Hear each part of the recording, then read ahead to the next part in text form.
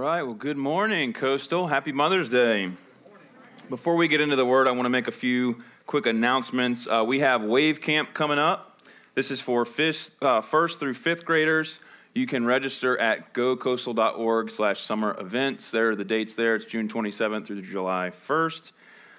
Next is our Williamsburg Picnic and Prayer. This is going to be on May 15th at 5 p.m. at Walsingham Academy. And the purpose for this is we're going to be praying that God would open a door and create an opportunity for us to plant a campus in Williamsburg. We have a lot of people that travel from Williamsburg, and we would love to have a campus in their community so that they can go to church in their own community. So Coastal will provide the main dish. We just ask that you bring a side dish if you want to participate in that. May 15th, 5 p.m. at Walsingham Academy in Williamsburg. And then we have the men's breakfast and cornhole tournament. This is May 14th, 8 a.m. at the Yorktown campus. There's a cost for men. The event is for men 12 and up.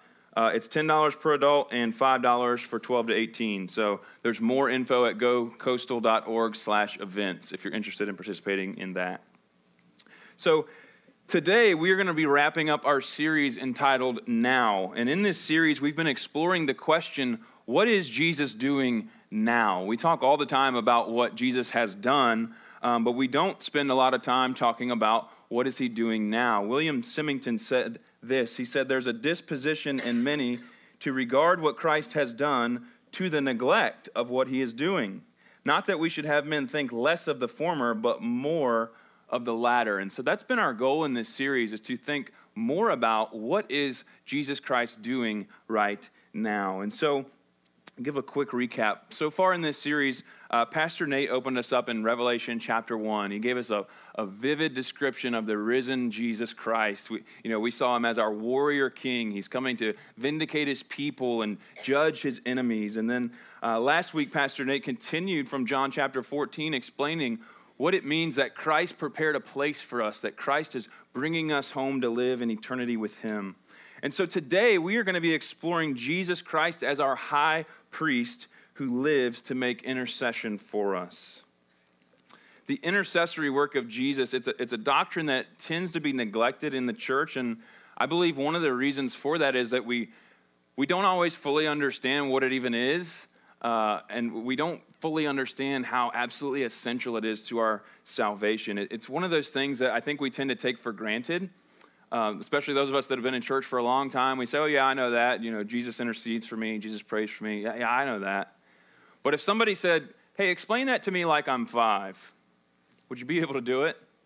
And admittedly, as I was coming into preparing for this sermon, I thought, man, I don't think I understand this as well as I thought, because now that I'm actually having to explain it, it's kind of complicated. And so my goal today is to take what can be a complicated and nuanced doctrine, and I want to make it very simple, practical, and helpful to you. Whether you've been a Christian for 50 years or 5 minutes, I want it to be helpful to you this morning. So in order to accomplish that goal, I want to seek to answer 3 questions and make application from those answers. First is, what does it mean that Jesus is our high priest? Second, what is the intercessory work of Jesus? And third, what is Jesus' intercession accomplishing? So the main point of this sermon can best be summed up from Hebrews chapter 7, verse 25. It says, Jesus is able to save to the uttermost those who draw near to God through him, since he always lives to make intercession for them. Let's pray. Father, I thank you for your word. I thank you for its truth. I thank you that Jesus is at your right hand right now, interceding for us. Father, I pray that you would teach us what that means, teach us to appreciate it and rest in it this morning. I pray that you would guard us from error, Lord, that you would, by the power of your Spirit, enable me to preach your word faithfully and accurately, that we would all be more like your Son and cause to be deeper relationship and deeper worship in all of you. In Jesus' name, amen. All right, so first question this morning, what does it mean that Jesus is our high priest? Now, we may not use that term priest a lot in Protestant Christian circles, right? But the high priest was and is one of the most significant figures and one of the most significant roles among the people of God. The role of the high priest in Israel in the Old Covenant, we see from the book of Leviticus chapter 16. that on the annual Day of Atonement, the high priest, he was the one who served as a mediator between a holy God and a sinful people. Now, what this means is he was a representative. He represented the people before God. The high priest, he would first make a sacrifice of a bull to atone for his own sins. And that word atone or atonement, it simply means to make a payment for wrongdoing, to take something wrong and to make it right, to bring two parties back into unity. And so the high priest, he would make a sacrifice of atonement to pay for his sin. Then he would make a sacrifice of a goat to atone for the sins of the people. And after making these sacrifices to atone for sins, he would take the blood of the sacrifice and then he would take it into what was called the Holy of Holies. This was the place where God manifested his presence among the people. And he would enter into the presence of God as a representative for the people, and he would sprinkle the blood of atonement onto what was called the mercy seat. And this would atone for the sins of the people. Now, we could spend all day discussing the significance of this. There's a whole lot to dig into there, but I want to just draw your attention to three things that this shows us this morning. First, it's that sin separates people from God. God is holy, God is righteous, and guess what? We're not. People are sinful. We have all fallen short of the glory of God, and our sin separates us from him. And because of that, second thing, people can only approach God through a mediator. We need a mediator. We need someone to represent us before a holy God. And thirdly, it's that bloodshed is required to atone for sin. The sacrificial system of the Old Covenant, it showed us that innocent blood was required to pay for sin. Now, the Levitical priesthood, it was merely a shadow of the true high priest to come, Jesus Christ. And to understand how Jesus Christ is the fulfillment of and the supersession of this Levitical priesthood, we need look no further than the book of Hebrews. It's some great homework for you today is to just go home and read through the book of Hebrews. It's an incredible book that will make you savor Christ so much more. Hebrews 5 tells us Jesus didn't exalt himself to be the high priest, but he was appointed by God. We see that it was prophesied of the Messiah in places like Psalm 110:4 that the Messiah would be a priest forever. And unlike the priests of the Old Covenant, Jesus didn't offer the blood of animals, but Jesus, when he represented his people, he offered himself as a sacrifice of atonement for sin. And he is now the mediator of God and his people in a new and better covenant. Amen. Hebrews 7:26-27 tells us, "For it was indeed fitting that we should have such a high priest, holy, innocent, unstained, separated from sinners, and exalted above the heavens. He has no need, like those high priests, to offer sacrifices daily, first for his own sins and then for the sins of the people, since he did this once for all when he offered up himself." He offered up himself, church, once and for all. It's finished. Hebrews 9:15 goes on to say, "Therefore he," speaking of Jesus, "is the mediator of a new covenant, so that those who are called may receive the promised eternal inheritance, since a death has occurred that redeems them from the transgressions committed under the first covenant." So because of Christ's death, all who are called by God may experience eternal life. And unlike the priests of old, the priesthood of Jesus, it's an everlasting, eternal priesthood. Hebrews 10:11-14 says, "Every priest stands daily at his service, offering repeatedly the same sacrifices, which can never take away sins. But when Christ had offered for all time a single sacrifice for sins, he sat down at the right hand of God, waiting from that time until his enemies should be made a footstool for his feet. For by a single offering, he has perfected all those who are being sanctified." And this brings us to what Jesus is doing right now. He offered for all time a single sacrifice for sins. He sat down at the right hand of God. He is waiting for his enemies to be made a footstool for his feet, church. He's the king. He's reigning in heaven. But is that all he's doing? He's just sitting in heaven at the right hand of God waiting? No, of course not. Hebrews 7:23-25 says, the former priests were many in number because they were prevented by death from continuing in office. But he holds his priesthood permanently because he continues forever. Consequently, he is able to save to the uttermost those who draw near to God through him, since he always lives to make intercession. He lives to make intercession, church. He is interceding for us. That's what he's doing right now. So what is the intercessory work of Jesus? What is intercession? You know, some of you, when you hear that word intercession or intercede, you may think of praying for someone. You know, I'm praying for you, brother. I'm interceding for you. I'm standing in the gap. And that's true. That's what it is. That's what it means. But that's not all it means. To make intercession, it's to make an appeal. It's to make a petition.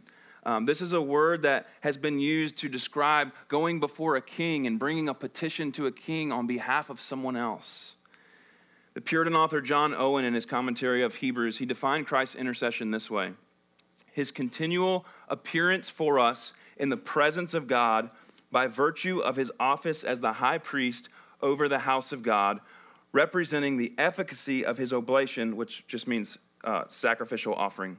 So the efficacy of his oblation, accompanied with tender care, love, and desires for the welfare, supply, and deliverance and salvation of the church. So a question that comes to my mind when studying this is, why is this necessary? Think about it. Jesus paid for sin once and for all. He secured our salvation in his atonement. He said, it is finished on the cross. So why does he need to intercede for us? Why is this necessary? Jesus' atonement and his intercession are inseparably related. They are two sides of the same coin. I think Charles Spurgeon said it best when he said this: the Lord Jesus Christ, in his perpetual priesthood, lives on purpose to be the advocate, defender, patron, mediator, and interposer for his people. You who come to God by him will highly esteem this constant service rendered to you by your Lord.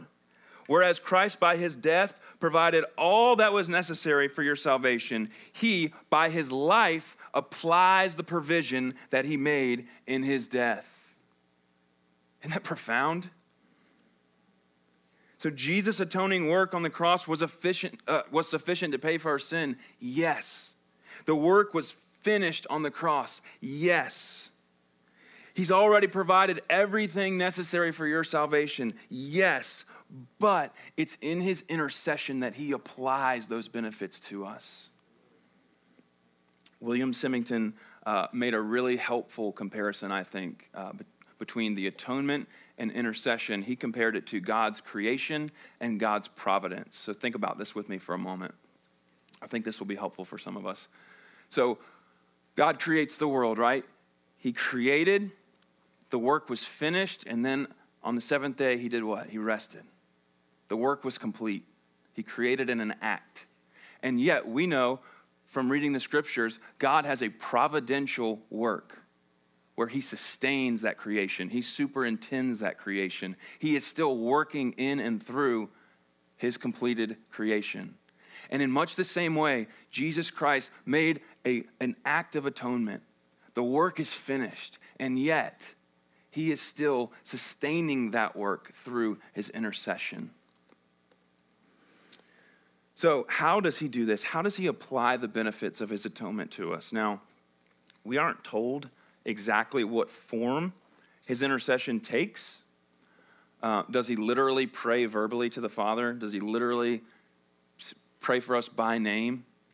Is he sitting at the right hand of the Father saying, Lord, please forgive Bill. I know he's a real bonehead, but I died to save him, so please forgive. If your name's Bill, I just picked that name at random. I wasn't pointing fingers. These kinds of questions have puzzled theologians for centuries, and I don't necessarily think it's necessary or even helpful to speculate on these things. These are two members of the Trinity in a heavenly realm. We're just not privy to that kind of knowledge, and I'm okay with that. But with that said, I do think that we can rightly draw the conclusion that Jesus is not pleading with the Father to do something he doesn't want to do. Think about it for a minute. Please do not make the mistake this morning that God the Father is waiting to pour out his wrath on you, and Jesus is holding him back saying, no, please, don't do it, Father. No, that's a completely wrong picture of Christ's intercession. Remember, Christ's atonement was the Father's idea. Jesus' intercession is the Father's idea. This was all part of the Father's plan. The Father tells the Son in Psalm 2:8, he says, ask of me and I will make the nations your heritage and the ends of the earth your possession. The Father wants the Son to ask. The Father wants the Son to ask for his people to be made his inheritance. The Father loves the Son. The Father always answers the Son's prayers. And that's why the efficacy of his intercession is certain, church. Because when Christ intercedes for you, the Father always answers. So, to summarize the intercessory work of Jesus, we could say that three things. He appears, he presents, and he prays. He appears before the Father on our behalf as our representative. He presents his finished work of atonement as the basis for that representation, and he prays to the Father to apply the benefits of his atonement to all believers. This is what Jesus, our great high priest, is doing right now. He lives to make intercession for you, church. And so, third question we're going to answer this morning is, what is Jesus' intercession accomplishing? Other ways we could state this question would be, what is the content of his intercession? To what end is Jesus interceding? I think the best indicator we have of the content of Jesus' intercession is to look at the prayers that he prayed during his life on earth. And this brings us to our main text today, John 17:9-21. So all of that was introduction. Now we're at our main text. So this passage is often referred to as the high priestly prayer, and rightly so. It's in this prayer that we get a glimpse of what our high priest Jesus is asking the Father to do for his people. You know, this prayer, it takes place at the end of what's known as the upper room discourse. So Jesus and the disciples, they had the Last Supper, and then there's this long discourse where Jesus is kind of giving his final words. This is where John 14 actually falls in that we looked at last week. And so at the end of that discourse, Jesus prays this amazing, incredible prayer. We could do a whole preaching series just on this one prayer. It's amazing, and we would never, ever mind the riches that are in it. He prays this prayer, and then right after the conclusion of this prayer is when they're going to go to the Garden of Gethsemane, where Jesus is going to be betrayed and arrested, and he will eventually be put to death. So John 17:9-21 says, I am praying for them, speaking of his disciples. I am not praying for the world, but for those who you have given me, for they are yours. All mine are yours, and yours are mine, and I am glorified in them. And I am no longer in the world, but they are in the world, and I am coming to you. Holy Father, keep them in your name, which you have given me, that they may be one, even as we are one. While I was with them, I kept them in your name, which you have given me. I have guarded them, and not one of them has been lost except the son of destruction, that the scriptures might be fulfilled. But now I am coming to you, and these things I speak in the world, that they may have my joy fulfilled in themselves. I have given them your word, and the world has hated them because they are not of the world, just as I am not of the world. I do not ask that you take them out of the world, but that you keep them from the evil one. They are not of the world, just as I am not of the world. Sanctify them in your truth, or in the truth. Your word is truth. As you sent me into the world, so I have sent them into the world. And for their sake, I consecrate myself, that they may be sanctified in truth. I do not ask for these only, but also for those who will believe in me through their word, that they may all be one, just as you, Father, are in me and I in you, that they also may be in us, so that the world may believe that you have sent me. Now, John 17 is one of the longest prayers we have recorded in the Gospels. This is just a section of it, but it's the entire chapter that makes up the prayer. Oftentimes we see Jesus goes off alone to pray, right? And we're not privy to the content of those prayers. But this prayer is different. This prayer, Jesus consciously chose to pray in front of his disciples. And I think the reason for that is he wants them to know the content of this prayer. He wants us to know the content of this prayer. First thing we see in this section of the prayer is for whom Jesus is praying and for whom Jesus is not praying. Verses 9 and 10, he says, I am praying for them, speaking of his disciples. I am not praying for the world, but for those whom you have given me, for they are yours. All mine are yours, and yours are mine, and I am glorified in them. He says he's not praying for the world, but he's praying for those whom the Father has given him. And what he's acknowledging here is that these men already belonged to God. They were chosen by God before the foundation of the earth, and the Father has now given them to the Son. This highlights the sovereignty of our God in choosing a people for himself. We see in John 17:20, this is the really good news for you and me, that this prayer isn't just for these disciples, but it's for all who will believe through their word. He says, I do not ask for these only, but also for those who will believe in me through their word. That includes you, church. If you have believed in Jesus through the word of the apostles, then as we look at this prayer, please know this, Jesus prays these things for you and for me and for all who will believe. He's praying these things. And what is it that he's asking the Father to do for you? There's two main things we see in this prayer that Jesus asked the Father to do for his disciples. First is to keep them. Second is to sanctify them. And I think these two things provide us a summary of what Christ's intercession is accomplishing for us. The first thing, keep them. To keep means to protect or to guard. I asked my son this week what he thought I should preach on this Sunday, and he said a lot of stuff, but one of the things he said is that God attacks us, which means protects. He said Jesus attacks us too, and he had no idea what I was going to talk about, but he was right. That's exactly what we're talking about today. To keep means to protect or guard. We know this primarily refers to a spiritual protection, and there's a couple of ways we can tell that. It's because the result of it is oneness with the Father and the Son, and because it's contrasted with being spiritually lost. So we know that this is a spiritual protection. Verse 11 says, Holy Father, keep them in your name, which you have given me, that they may be one, even as we are one. While I was with them, I kept them in your name, which you have given me. I have guarded them, and not one of them has been lost except the son of destruction, that the scripture might be fulfilled. So we are kept so that we may be one as Jesus and the Father are one. Jesus is asking the Father to protect our oneness with him in the sense that we belong to him. This is about salvation here. He's asking the Father to protect our salvation in him. And he prayed, keep them in your name. That phrase, in your name, or it could be translated by your name, it's a way of saying by your power, by your authority. Biblically, when you said something was in a name, it symbolized everything that represented that person. It's in his power, in his authority. So Jesus is recognizing that his disciples are only kept through the power and authority of the Father.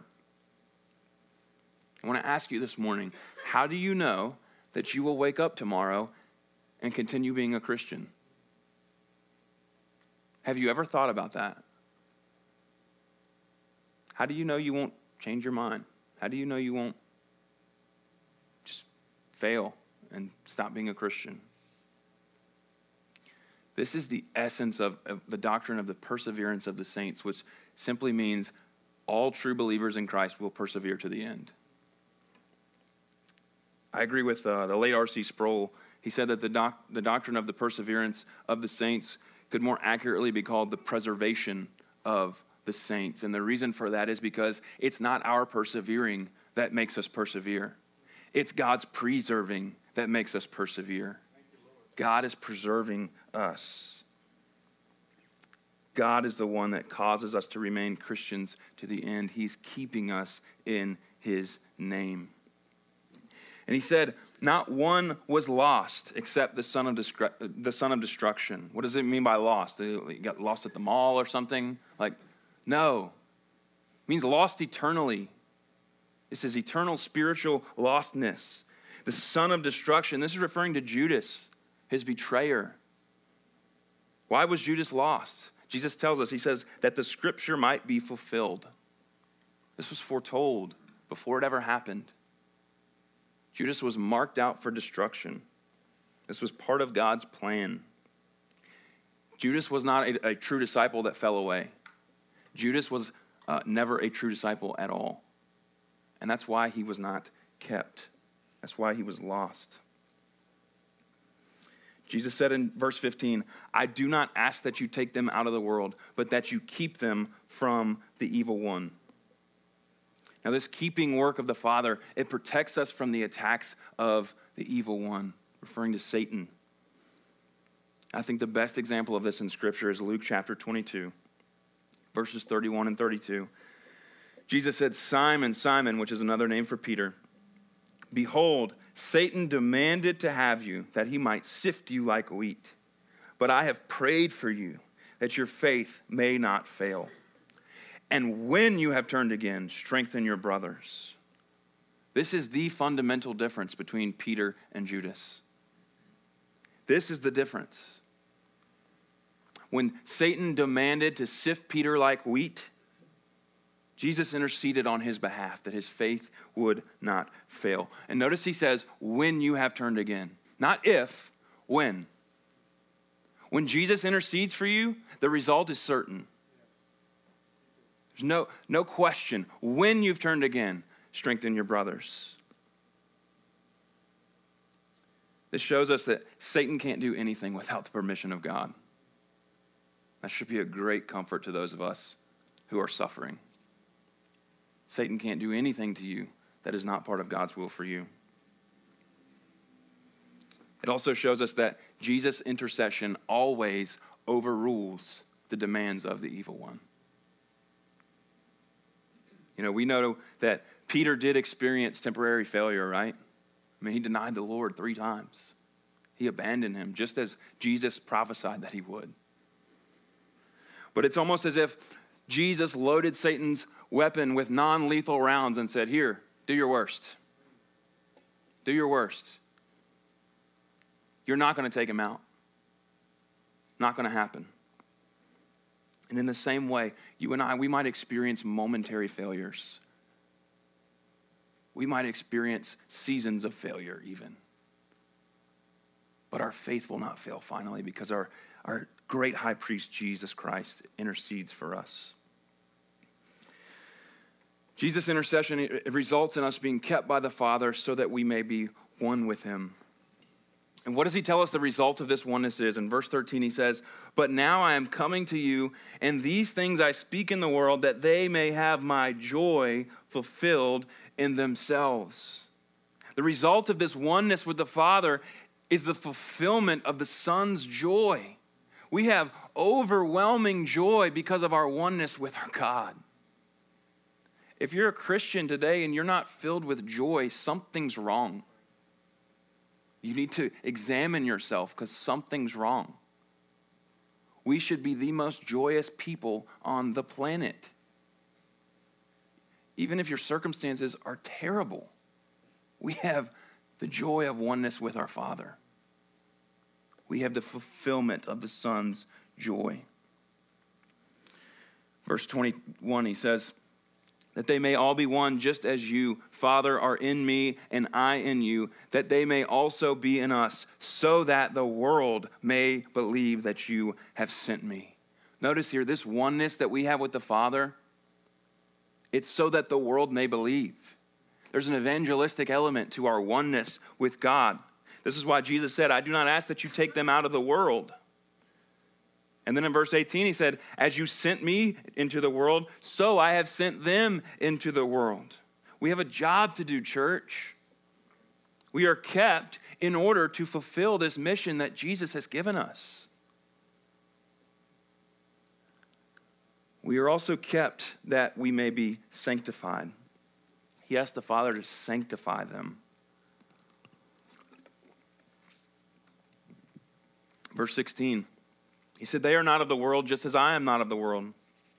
Sanctify them in the truth. Your word is truth. So to be sanctified is to be set apart. It's to be made holy. It's to be made more like Jesus. The Apostle Paul spoke of our sanctification this way in 1 Thessalonians 4, 3 through 8. He said, for this is the will of God, your sanctification. You ever wonder, man, what's God's will for me? Well, Paul's telling you right here, this is the will of God, your sanctification, that you abstain from sexual immorality, that each one of you know how to control his own body in holiness and honor, not in the passion of lust like the Gentiles who do not know God, that no one transgress and wrong his brother in this matter, because the Lord is an avenger in all these things. And we told you beforehand and solemnly warned you. For God has not called us for impurity, but in holiness. Therefore, whoever disregards this, disregards not man, but God, who gives his Holy Spirit to you. That's powerful stuff. That's convicting stuff. But Jesus is asking the Father, sanctify them, make them holy. And just as sure as our atonement has paid for our sin, Jesus, through his atonement and through his intercession, is securing our sanctification as well. We're all painfully aware that this is not an instantaneous process, right? We don't say yes to Jesus and immediately be made holy. It doesn't work that way, unfortunately. It's a progressive work. It's a progressive work that happens daily as we repent of sin and we draw near to God through Jesus. Our role in sanctification is active. It's not passive. It takes real work on our part. We have a real part to play. We do real work, and it is work. But we have to understand it is the Father through his Holy Spirit that he's given us that initiates and sustains and completes this work within us. Amen? Last week we talked about what it means that Jesus has prepared a place for us. And understand, Jesus through his intercession, he's praying us home. He's praying us into that home of heaven that he has prepared. And what he's asking the Father to do here, in the same way that he prepared a place for us, he's asking the Father to prepare us for that place through our sanctification. We are sanctified in the truth, and that truth is the Word of God. Church, we've got to stand on the truth of God's Word.